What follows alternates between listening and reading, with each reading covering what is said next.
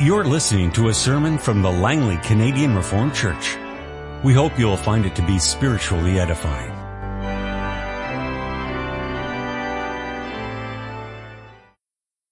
This afternoon we're considering the articles of the Apostles' Creed to do with the resurrection of the body and the life everlasting.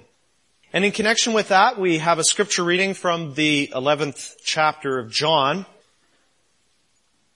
Now a man named Lazarus was sick. He was from Bethany, the village of Mary and her sister Martha. This Mary, whose brother Lazarus now lay sick, was the same one who poured perfume on the Lord and wiped his feet with her hair. So the sisters sent word to Jesus, "Lord, the one you love is sick." When he heard this, Jesus said, "This sickness will not end in death. No, it is for God's glory, so that God's Son may be glorified through it." Jesus loved Martha and her sister and Lazarus. Yet when he heard that Lazarus was sick, he stayed where he was 2 more days. Then he said to his disciples, "Let us go back to Judea." "But Rabbi," they said, "a short while ago the Jews tried to stone you, and yet you are going back there?"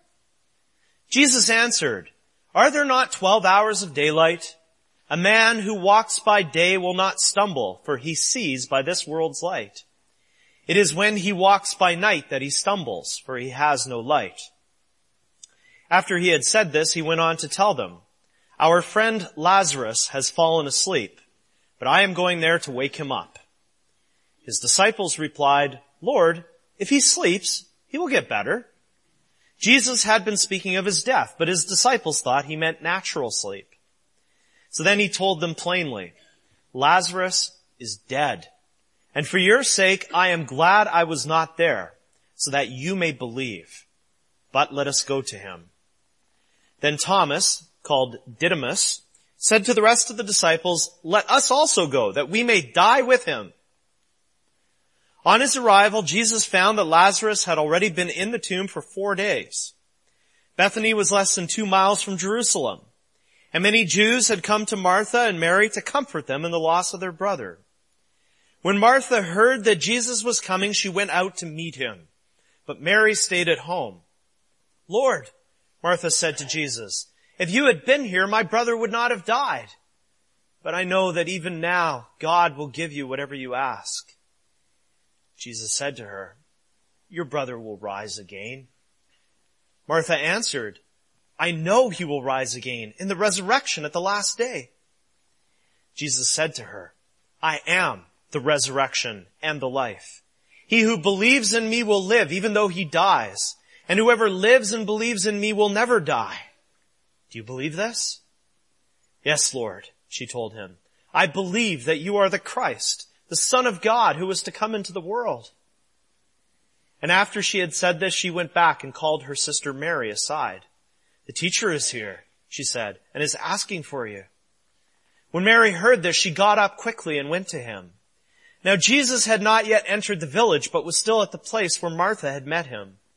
When the Jews who had been with Martha in the house comforting her noticed how quickly she got up and went out, they followed her, supposing she was going to the tomb to mourn there. When Mary reached the place where Jesus was and saw him, she fell at his feet and said, "Lord, if you had been here, my brother would not have died." When Jesus saw her weeping, and the Jews who had come along with her also weeping, he was deeply moved in spirit and troubled. "Where have you laid him?" he asked. "Come and see, Lord," they replied. Jesus wept. Then the Jews said, "See how he loved him."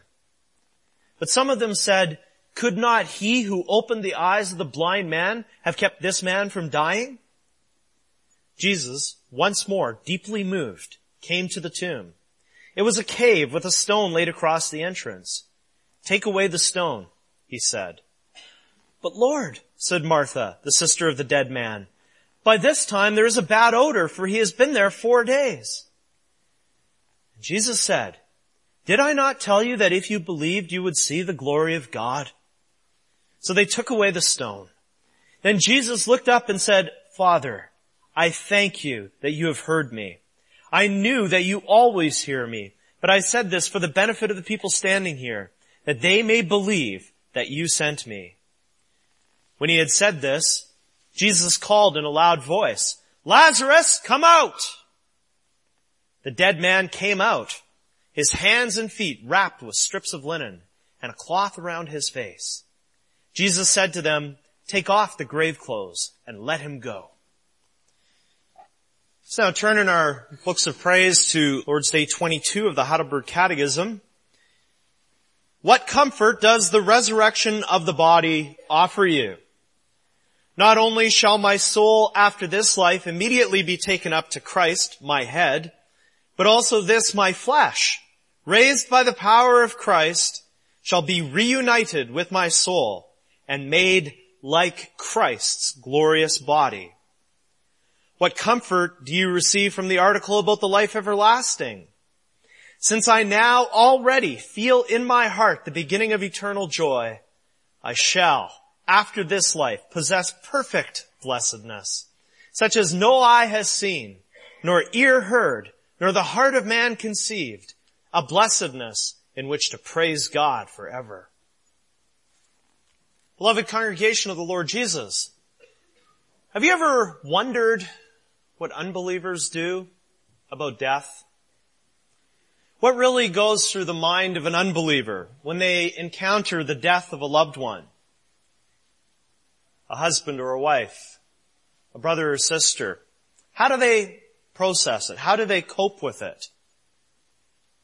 Well, as far as I can tell, the American writer Joan Didion is an unbeliever, and she wrote a book about this. The Year of Magical Thinking is about the sudden death of her husband John and how she wrestled with it in the year following. John had been a writer too, and 2 nights before he died, he asked Joan if she knew how many characters had died in his most recent novel. Months after his death, she found the list, a list of 12 characters written in very faint pencil on a legal pad. And later, as she considered the deaths of some close friends in real life, she wrote the following: "Each of them had been in the last instant alive and then dead. I realized that I had never believed in the words I had learned as a child in order to be confirmed as an Episcopalian. I believe in the Holy Ghost, the Holy Catholic Church, the communion of saints, the forgiveness of sins, the resurrection of the body, and the life everlasting. Amen. I did not believe in the resurrection of the body." Nor had Teresa Keene, and what follows here is the list of the dead from her husband's book. Teresa Keene, Parlance, Emmett McClure, Jack Broderick, Maurice Dodd, the 4 people in the car, Charlie Buckles, Percy Darrow, or Walden McClure. Nor had my Catholic husband. I imagined this way of thinking, she says, to be clarifying, but in point of fact it was so muddled as to contradict even itself. I did not believe in the resurrection of the body, but I still believed that given the right circumstances, he would come back. He who left the faint traces before he died, the number 3 pencil. Joan Didion says that she denied what we confess in the Apostles' Creed, but yet somehow she hopes that death is not final, that it's not the end, period.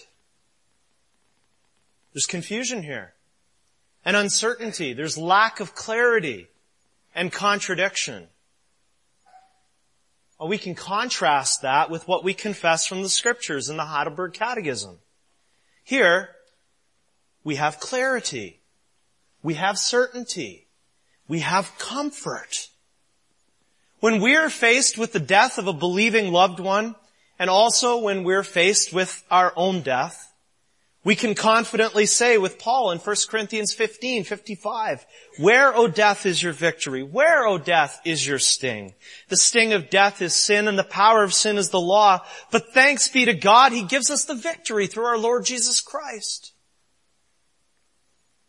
We can look death in the face with clarity, certainty, and comfort. Why? Because we know Jesus Christ, our resurrection and our life.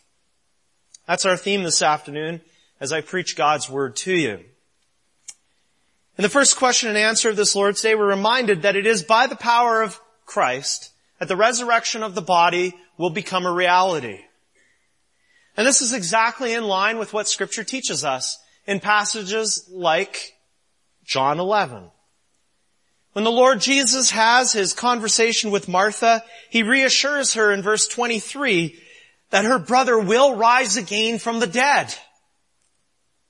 And Martha's thoughts intuitively go to the resurrection of the body at the last day, and that's reflected in how she responds to Jesus. Knowing the relevant Old Testament passages like Psalm 16, which we just sang, she said, I know he will rise again in the resurrection at the last day. And then we find those powerful words in Jesus' reply, I am the resurrection and the life. Notice how he puts this. He says that he is the resurrection. Martha has her knowledge of the Old Testament and her belief that the dead will be raised at the last day.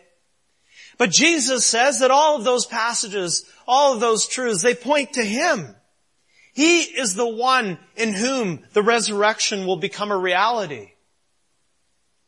He is the one who raises Lazarus from the dead, showing in a preliminary way that he has power over death.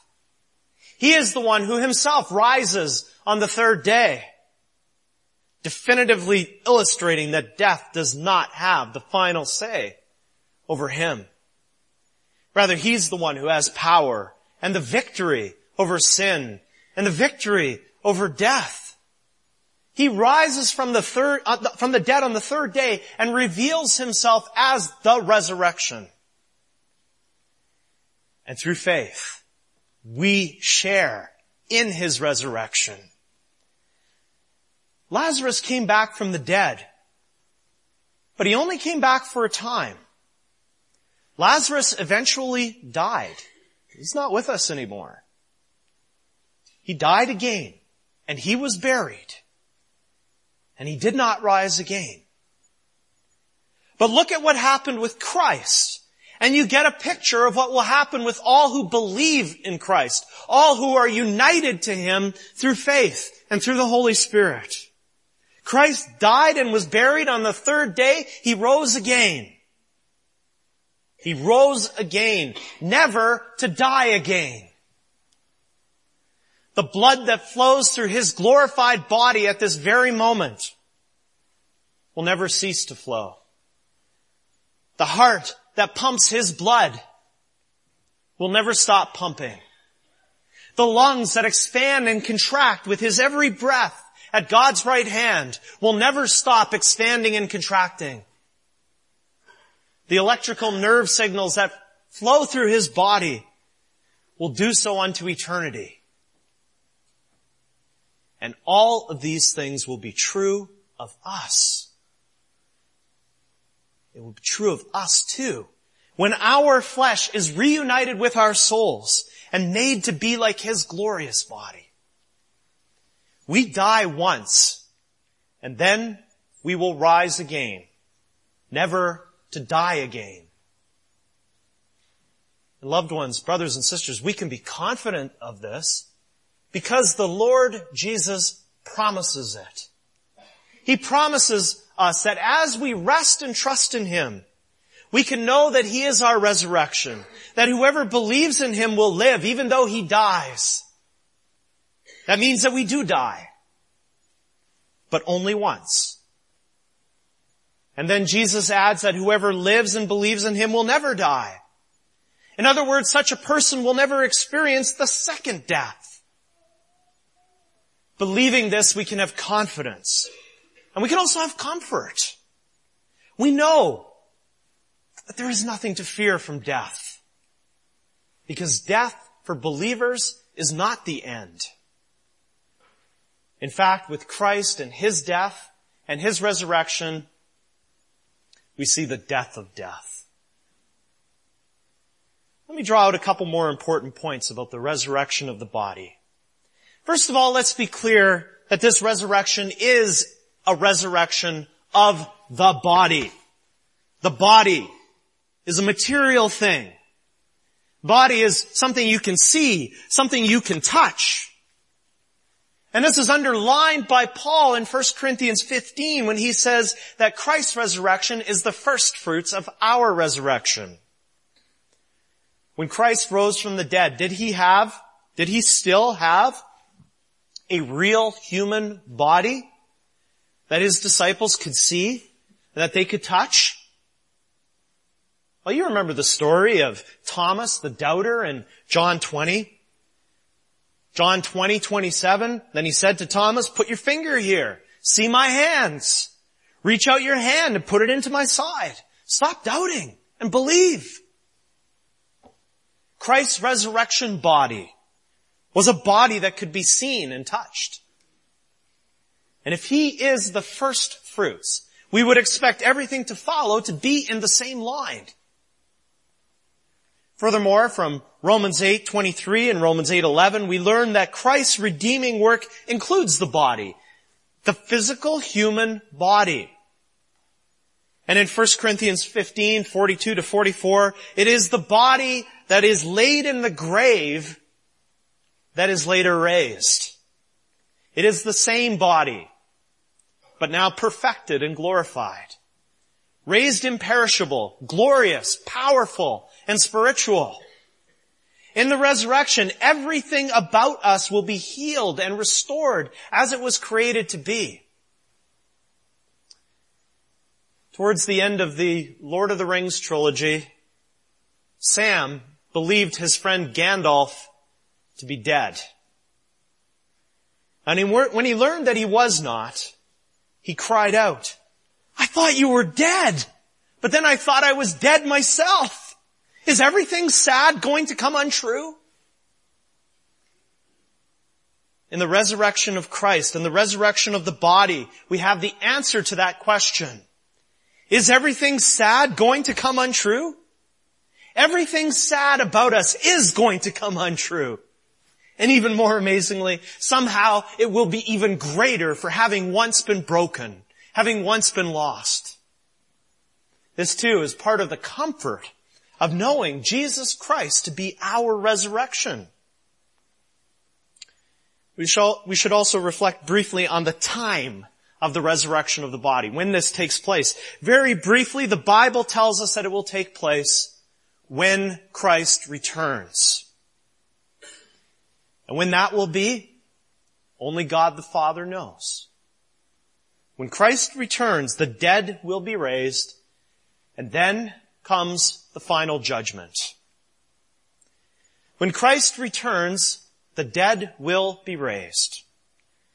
And the Bible is clear that all the dead will be raised, both believers and unbelievers. The souls and bodies of both believers and unbelievers will be reunited. And we know that from passages like John 5:28 and 29, where Jesus says, "Do not be amazed at this, for a time is coming when all who are in their graves will hear his voice and come out. Those who have done good will rise to live, and those who have done evil will rise to be condemned." That's John 5:28 and 29. And similarly, Paul says in Acts 24:15, "I have hope in God that there will be a resurrection of the dead, both of the just and of the unjust." Acts 24:15. So, there is a resurrection of those who have been justified by faith in Christ, and a resurrection of the wicked, those who are still in their sins, those who died in their sins. Now, the difference between these two, who both rise from the dead, is their destination after the resurrection. Jesus says that the just will rise to live. In John 10:10, he said that he came so that we who believe in him may have life and have it to the full. And the Catechism paraphrases 1 Corinthians 2 verse 9, describing an undescribably wonderful, perfect blessedness. The difference between these two is life. The difference is that those who are resting and trusting in Christ's perfect righteousness will have abundant life. And they will have abundant comfort to endless days, to eternity. And that gives us perspective. That gives us the big picture. As we continue on our pilgrimage through this world where there's so much brokenness, there's so much dysfunction, we are on our way to a better land, to the promised land where there is perfect blessedness, a perfect blessedness we don't find here. And we can be sure of this comfort. Because just as he said to Martha, Jesus is not only our resurrection, he is also our life. That means at least two things. First of all, Jesus Christ is the source of the life everlasting. I am the way, the truth, and the life. No one comes to the Father except through me. Familiar words, right? John 14, verse 6. Believing in Jesus Christ, we can come to the Father. We have access. We have relationship, a relationship of blessing and friendship, a family relationship. It is through Christ alone, because of Christ alone, that we have the life everlasting. And we're going to look at this more closely next week when we deal with Lord's Day 23 and what the Bible teaches about our justification. That Jesus is our life also means that he is the one who publicly announces our eternal life at the last day. From Scripture, passages like Matthew 25, we know that Jesus Christ is coming to judge the living and the dead. At the last day, he says in Matthew 25, he will separate, he will make a division between the sheep, or rather the sheep on his right hand and the goats on his left hand.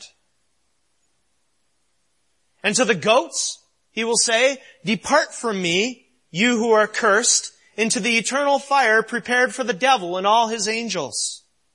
But to the sheep, to all believers, he will announce publicly for the whole world to hear, and we'll hear these comforting words from his lips. Come, you who are blessed by my Father, take your inheritance, the kingdom prepared for you since the creation of the world. And what will happen after that? Well, the Lord Jesus says that the goats, the unbelievers, will go away to eternal punishment, but the righteous to eternal life. Well, let's now consider that eternal life a bit more carefully. First of all, we have to be clear that when we die, what happens? When we die, immediately our souls are taken up to Christ, taken up to God's presence. You want proof of that? Think of the thief on the cross who repented and believed. Jesus says to him in Luke 23:43, I tell you the truth, today you will be with me in paradise. In Acts 7:59, when Stephen was stoned, he expected to be received by Christ right away, and that's reflected in his prayer. Lord Jesus, receive my spirit.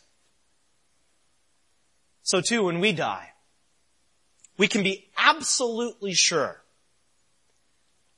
There doesn't have to be a shred of doubt. At the moment our heart stops beating and we take our last breath, we will be immediately with God in heaven. And we will be free from sin and free from its effects. What a wonderful, comforting thought, isn't it? Also wonderful and comforting is the truth that something even better is coming.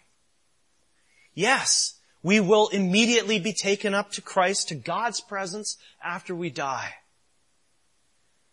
That's not the end. That's not the final state of believers. You see, the story is incomplete at that point. The drama of our redemption continues when Christ returns and the dead are raised and we receive our bodies back. And condemnation takes place for unbelievers and vindication for those who are righteous in Christ. when that last day comes, the Bible teaches us to expect something awesome. There will be a new creation which will be a renewal of the present creation. The present creation won't look the same because it will be purged. It will be cleansed with fire. And not only that, but Revelation 21 leads us to expect a dramatic coming together, a conjunction of heaven and earth. And this is the place where we will dwell forever in God's blessed presence. In his Reformed dogmatics, when he deals with the doctrine of the end things, what we call eschatology, Reformed theologian Herman Bavinck put it in a beautiful way when he says that at that moment, the moment of what we read in Revelation 21, he says at that moment, time will be charged with the eternity of God.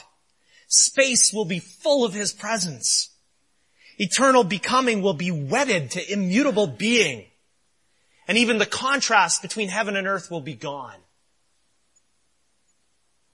That's amazing. That's mind-blowing. That's incomprehensible. And we will have joy for eternity. Catechism says that right now we feel in our hearts the beginning of eternal joy. As believers, we face struggles today, in this life, in this age. There are struggles with sin, struggles with temptation, struggles with disease, struggles in our families, sometimes in our marriages, struggle with disease, circumstances beyond our control. But in the face of all that, like Paul in prison in his letter to the Philippians, we can feel in our hearts the beginning of eternal joy. We can, because we know Christ. And we know that we're right with God through Him. And we know that all of God's promises are for us because of Him. This joy flows out of faith. Faith in Christ. And because we have Christ, and because Christ has us, we can know for sure that perfect blessedness awaits us hereafter. This joy which we will enjoy hereafter is a joy that will only increase for eternity. As we live in God's blessed presence, we will take more and more joy in God. And God's worth will be more and more magnified by us.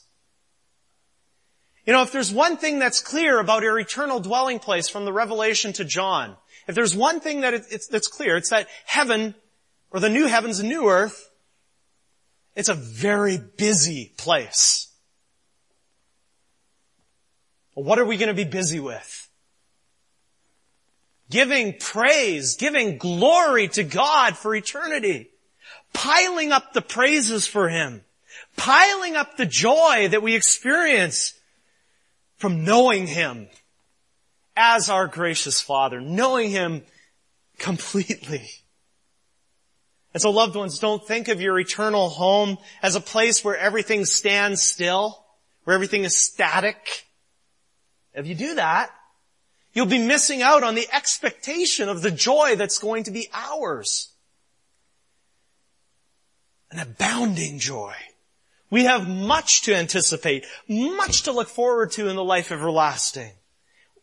Ever abounding, ever increasing joy. And all because Jesus Christ is our life. And I know that there are a lot of questions about all these sorts of things, and I'm sure some of these questions are going around in your mind right now. Last week in our grade 10-11 catechism class, we discussed this very Lord's Day, and sure enough, there were lots of questions. It always happens every time I teach Lord's Day 22 in catechism class. There are lots of questions. Questions like, are we going to remember what happened here on earth in this life? Are we going to recognize one another? What if I had a baby and he passed away? What age will he be in heaven? And will I recognize him? What age will my elderly mother or father be in heaven?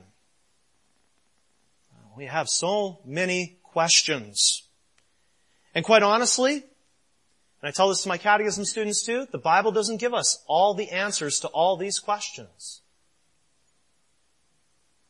It does tell us everything we need to know to live and die in the joy and the comfort of belonging to Christ. It does direct us to the gospel. It does tell us to keep looking to Christ, to fix our eyes on Him, to rest and trust in Him and in His Word and in His promises to us.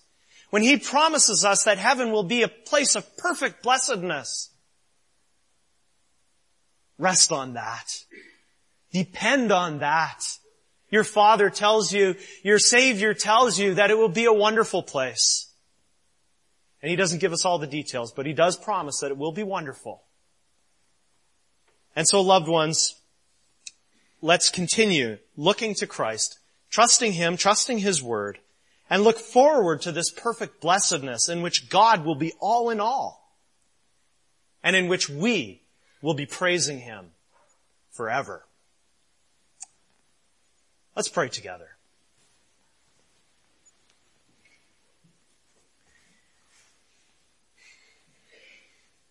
Heavenly God and Father, we thank You for the comfort that the doctrines of the resurrection of the body and the life everlasting give to us. We thank You for Jesus Christ, who is our resurrection and our life. Help us to continue fixing our eyes on Him in faith. We pray that He would return quickly with the clouds of heaven, with His holy angels to usher in the age to come. Father, we also pray that if we die before He returns, that we would be strengthened with Your Holy Spirit to face death without fear and with the comfort of knowing that we belong to You and that we will go to You. Father, we pray that through faith in Christ we would constantly feel in our hearts the beginnings of eternal joy. And we pray that after this life we would have that perfect, indescribable blessedness promised in Your Word. Please give us more grace with Your Word and Spirit so that we grow in our trust in You and in Your promises. We pray it all in Christ, who is our resurrection and our life. Amen. This has been a sermon from the Langley Canadian Reformed Church. For more information, please visit us on the web at www.langleycanrc.org.